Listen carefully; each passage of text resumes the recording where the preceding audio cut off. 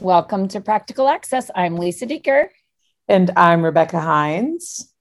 And I think, Becky, today you have something for us to think about. Well, it's not very original, Lisa, because it's about how to use podcasts in the classroom.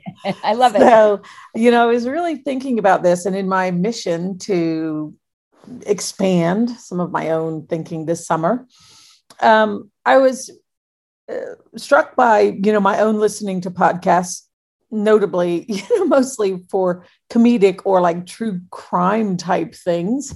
But I've noticed how I've enjoyed that. And I was thinking about teachers. Easy to find articles about how to actually integrate. So the article that I read was how to use podcasts in the classroom with ListenWise, which is a specific podcast that's out there. And some of the big ideas from that that I took away, one is listening comprehension and reading comprehension are correlated. So listening to podcasts as a classroom activity can actually be a really engaging strategy that will help not only with listening, but also with reading skills. One of the other things that was pointed out in this particular really light article was that it's also great for English language learners so that they can start to hear more and more and more professionally produced language and be very focused in their listening.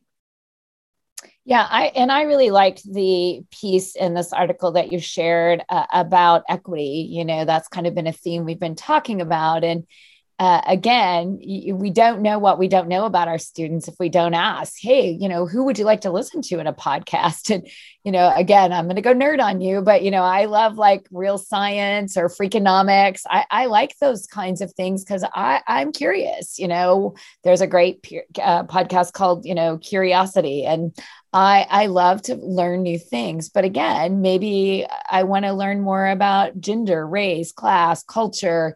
Again, asking your kids at any age. I think we often think first graders don't know. We need to tell them. And you and I both think they know completely.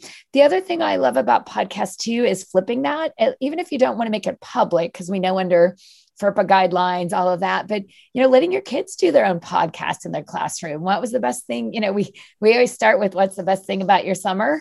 Well, maybe it should just be what's a podcast you'd like to make to tell us about your summer, because maybe there wasn't a great thing this summer, or maybe everybody had a different experience. So again, I like the fact of it also being a way, not only for kids to increase their comprehension, but to give them a voice and to hear other people's diverse perspectives and a voice.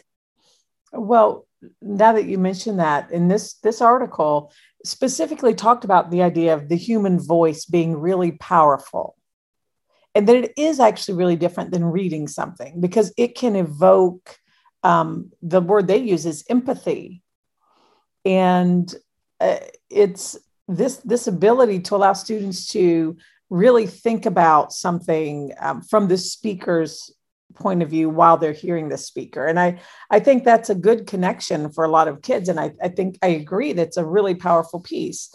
You can find nonfiction podcasts. You can find podcasts of different lengths based on the age level of your learners and certainly the interest of your learners.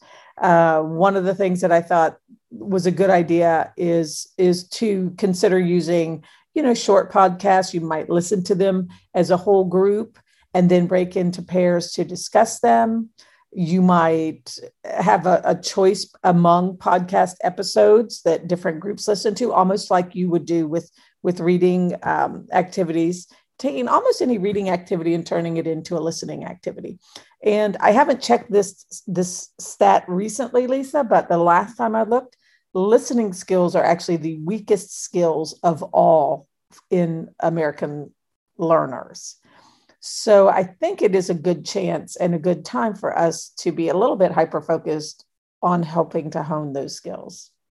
Well, I won't go there with my husband. No, it's a good laugh. Rich Deeker will be mad at me for that one, but he deserves a shout out in this podcast. But, I'm going to take us a little different direction because I do love podcasts and I assume everybody's listening to Practical Access, but I do think that's a good plug for ourselves. But I do think that podcasts can align with course content. But I also think that the trend also is that when kids talk, they learn the deepest. So when you think aloud and you speak through, when you're learning something new, you often do your own self-talk. Okay, so I put my foot here, I put my hand there. Like there's this think aloud that can really make a big difference. But I also think this is a generation that likes to see and hear, unless a kid, of course, has a sensory deficit. So I really love vlogging. And I think this isn't just for kids, but I think this is also for teachers. I think, reminding yourself podcasting, YouTubing, vlogging, all of those things can really kind of take your classroom to the next dimension. And I'll just mention that, I literally have been watching these three people on YouTube that I just think are really interesting. And I'm going to probably, it's Darren Nakakahari. I apologize for the name in advance, but he does some really great tech tips. So again, I don't think podcasting is just for the classroom. I think it's for teachers. My second favorite, I'll just share real quick, is Bond with James. Again, it kind of a flip of James Bond, and he does some great things with science. And then there's this great elementary teacher that I just love the title. It's called The Caffeinated Classroom. And she talks about, needing that coffee to get her going. But, whether you're going to do a podcast for your kids, but, model that. Say, look, Mrs. Deeker listened to 3 podcasts last night, or she watched 2 vlogging on YouTube, so that students see it just like we want kids to see us reading. We want them to see us as lifelong learners. And I think that's what school's about. And I think that's the beauty of podcasts or vlogs or YouTube, whatever you might want to look at. Well, I will end with a couple of recommendations podcast wise. One is the Listen Wise podcast from the ones that I was looking at. Really, it's well organized. I don't know. I know there's some free. I don't know if they have a subscription for others, because it is organized in a way that helps you align it really with things in your actual classroom versus coming up with all of that yourself.